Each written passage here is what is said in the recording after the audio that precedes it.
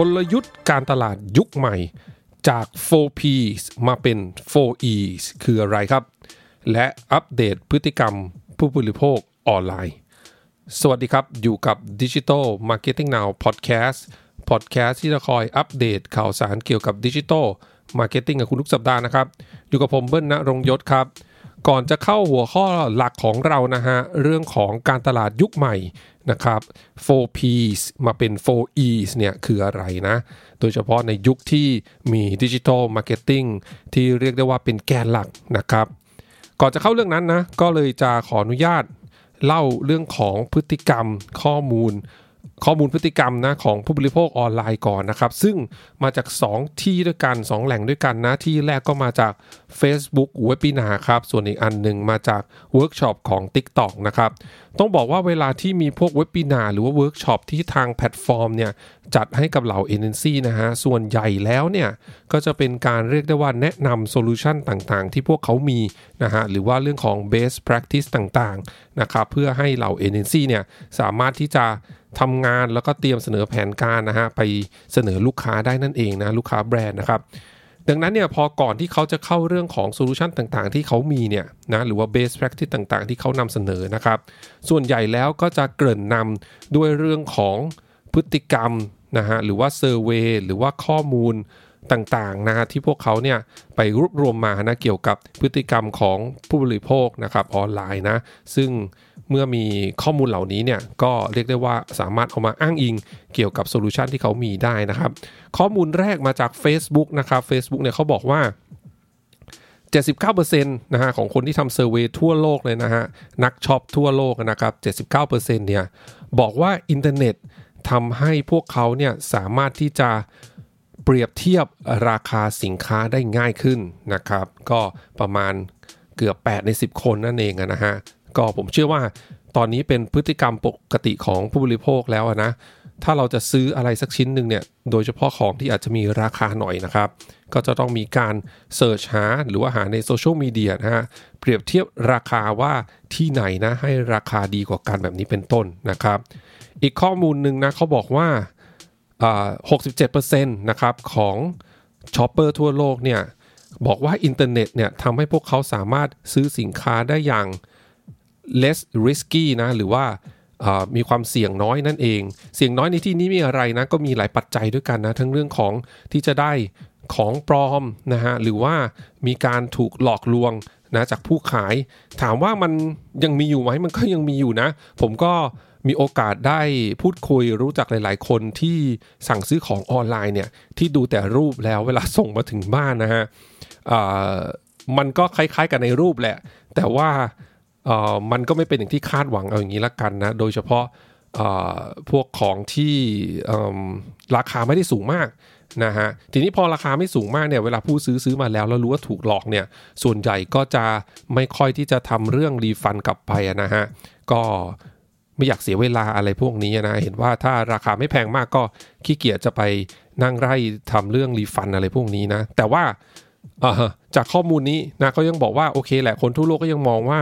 การที่มีอินเทอร์เน็ตเนี่ยทำให้เขาสามารถที่จะหาข้อมูลเพิ่มเติมได้เกี่ยวกับผู้ขายนะฮะหรือแม้กระทั่งอ่านรีวิว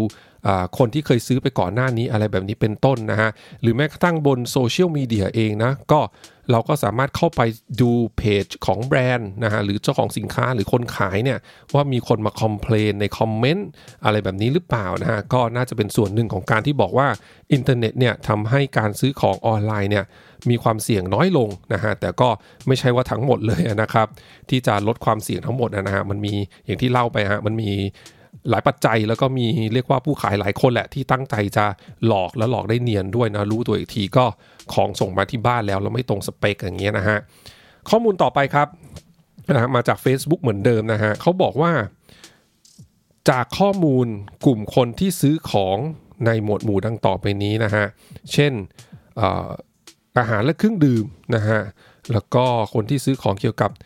เสื้อผ้านะฮะแล้วก็คนที่ซื้อของเกี่ยวกับความสวยความงามเนี่ยเขาบอกว่าคนที่ซื้อของเหล่านี้นะ 29% ของคนที่ซื้ออาหารและเครื่องดื่มออนไลน์เนี่ยบอกว่าตอนนี้เนี่ยเขาเลือกที่จะซื้อบนออนไลน์มากกว่านะฮะนั่นหมายความว่าคนประมาณ 3 ใน 10 คนนะฮะที่ซื้อของที่เป็นอาหารและเครื่องดื่มเนี่ยตอนนี้เนี่ยณปัจจุบันเนี่ยบอกว่าเลือกที่จะซื้อบนออนไลน์มากกว่าจะไปซื้อที่หน้าร้านนะครับ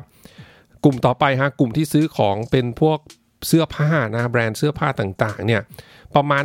38% ครับบอกว่าเลือกที่จะซื้อบนออนไลน์มากกว่าจะไปซื้อที่หน้าร้านนะฮะก็ประมาณ4 ใน 10 คนนะเกือบ4 ใน 10 คน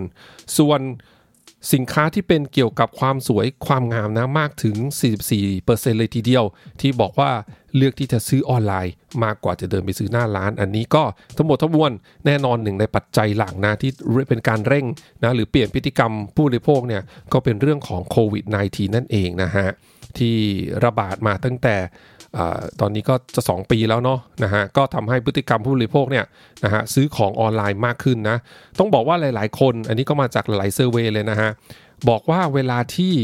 คนเนี่ยได้ลองซื้อสำหรับคนที่ไม่ค่อยได้ซื้อของออนไลน์หรือไม่เคยซื้อเลยนะพอได้ลองซื้อแล้วรู้สึกว่าเฮ้ยมันง่ายมันสะดวก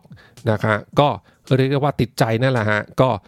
แม้กระทั่งห้างเปิดแล้วนะหรือว่าสถานการณ์กลับมาเป็นปกติแล้วเนี่ยก็ยังเลือกที่จะซื้อออนไลน์เนี่ยสะดวกกว่าแบบนี้เป็นต้นนะครับเอาละฮะอีกข้อมูลนึงนะครับมาจาก TikTok ครับ TikTok เนี่ยแชร์ข้อมูลว่าการดูวิดีโอบนออนไลน์เนี่ยปัจจุบันเป็นยังไงบ้างนะครับข้อมูลจาก TikTok บอกว่า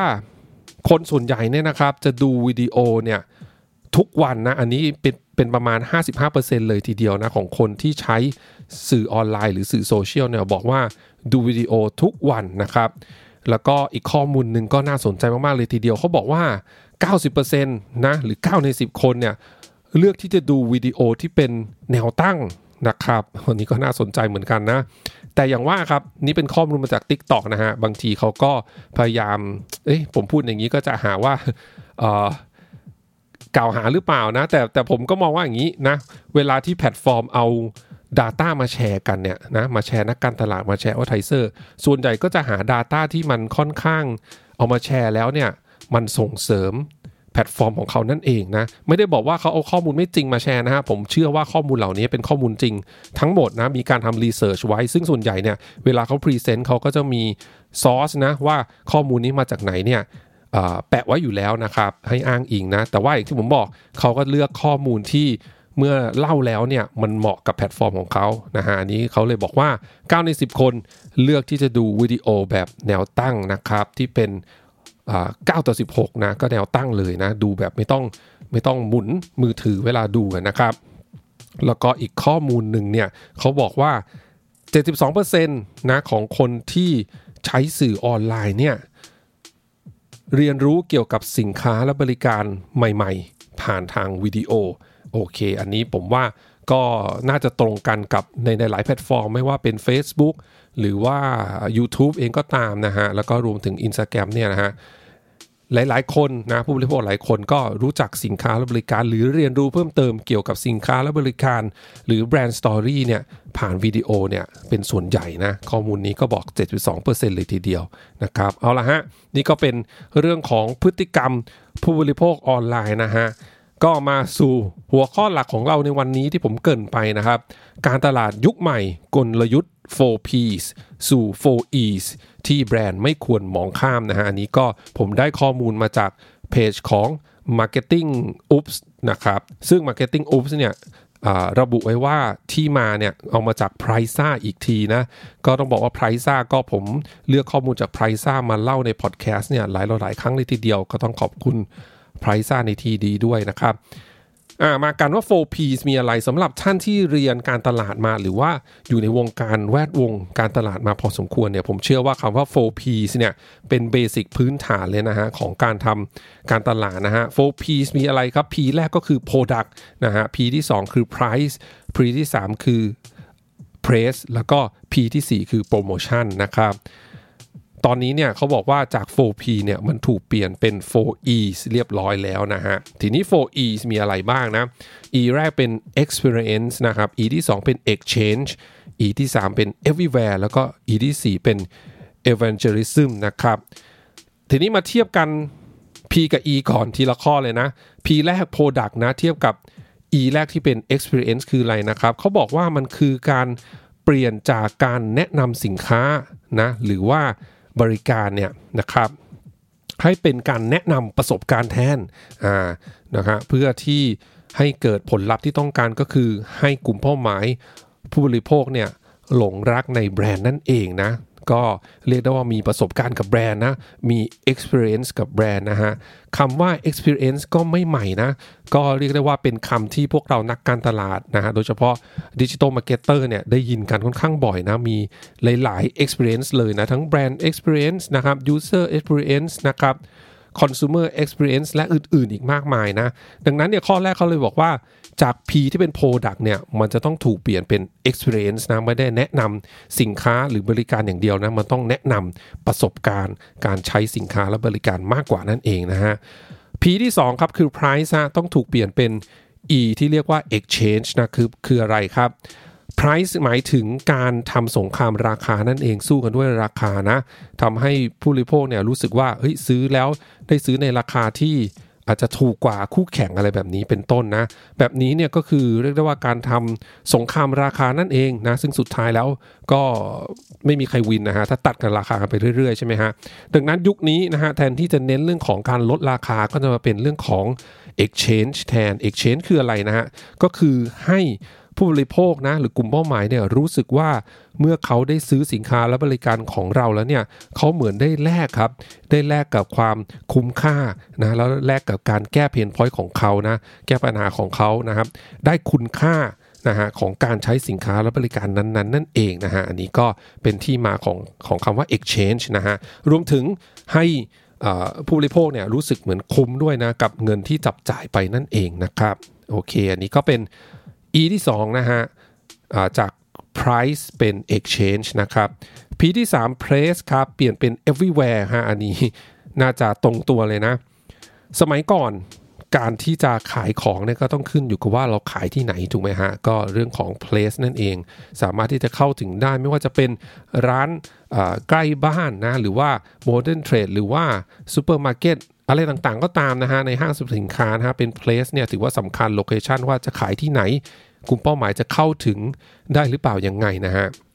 แต่ยุคนี้นะก็ยุคดิจิตอลนำดังนั้นจากคำว่า place ก็เลยเปลี่ยนเป็น everywhere แทนนะฮะเพราะว่าตอนนี้เนี่ยต้องบอกว่าแบรนด์นะต้องสามารถเข้าถึงได้จากทุกที่นะฮะ everywhere นะฮะแล้วก็เน้นการสร้างเรื่องของ customer journey ตลอดเส้นทางบนออนไลน์นะครับแต่ไม่ได้หยุดแค่นั้นอันนี้ความหมายของ everywhere ไม่ได้หมายถึงว่าออนไลน์อย่างเดียวนะ customer journey ก็คือต่อเนื่องกันไปครับฉะนั้นบางสินค้าและบริการเนี่ยโดยเฉพาะบริการนะฮะแน่นอน customer journey อาจจะเริ่มต้นที่ออนไลน์นะแต่ก็จะไปจบลงที่ออฟไลน์นะหรือที่ว่าหน้าร้านต่างๆนั่นเองก็รวมๆกันก็เป็นเรื่องของ everywhere นั่นเองนะฮะอยู่ทุกที่นะไม่ว่าจะเป็นออนไลน์หรือออฟไลน์หรือ on ground นะครับมาถึง P สุดท้ายกับ E สุดท้ายกันฮะ P promotion นะต้องเปลี่ยนเป็นevangelism นะครับคืออะไรครับนะฮะการตลาดก่อนหน้านี้เนี่ยนะฮะก็ขับเคลื่อนด้วยเรื่องของโปรโมชั่นนะไม่ว่าจะเป็นลดราคานะฮะมีแจกของเพิ่มเติมต่างๆนะฮะโปรโมชั่นแรงๆอะไรพวกนี้นะฮะเขาบอกว่าตอนนี้เนี่ยนะเรื่องของ P promotion เนี่ยไม่เพียงพออีกต่อไปนะฮะการที่จะจูงใจลูกค้านะครับต้องหรือว่าทำการตลาดแบบระยะยาวนะฮะคือต้องให้ลูกค้าเนี่ยซื้อแล้ว1ครั้งนะต้องกลายมาเป็นลูกค้าขาประจำนะหรือจากลูกค้าขาจรกลายเป็นลูกค้าขาประจำนั่นเองนะเพื่อที่เราจะได้สร้างรายได้แบบยาวๆนะสร้างความสัมพันธ์แบบยาวๆกับลูกค้าของเรากับกลุ่มเป้าหมายของเรานะฮะจึงเป็นที่มาของคำว่า E นะฮะ evangelism นั่นเองนะครับนี่นะฮะก็ข้อมูลนะฮะกลยุทธ์การตลาดยุคใหม่นะจาก 4Ps เป็น 4Es นะครับมีอะไรบ้างคะ 4E ผมรีแคปอีกทีนะฮะ experience exchange everywhere แล้วก็ evangelism นะครับขอบคุณทุกท่านมากที่รับฟังวันนี้ครับเดี๋ยวครั้งหน้าเป็นเรื่องอะไรฝากคอยติดตามกันนะครับสำหรับวันนี้สวัสดีครับ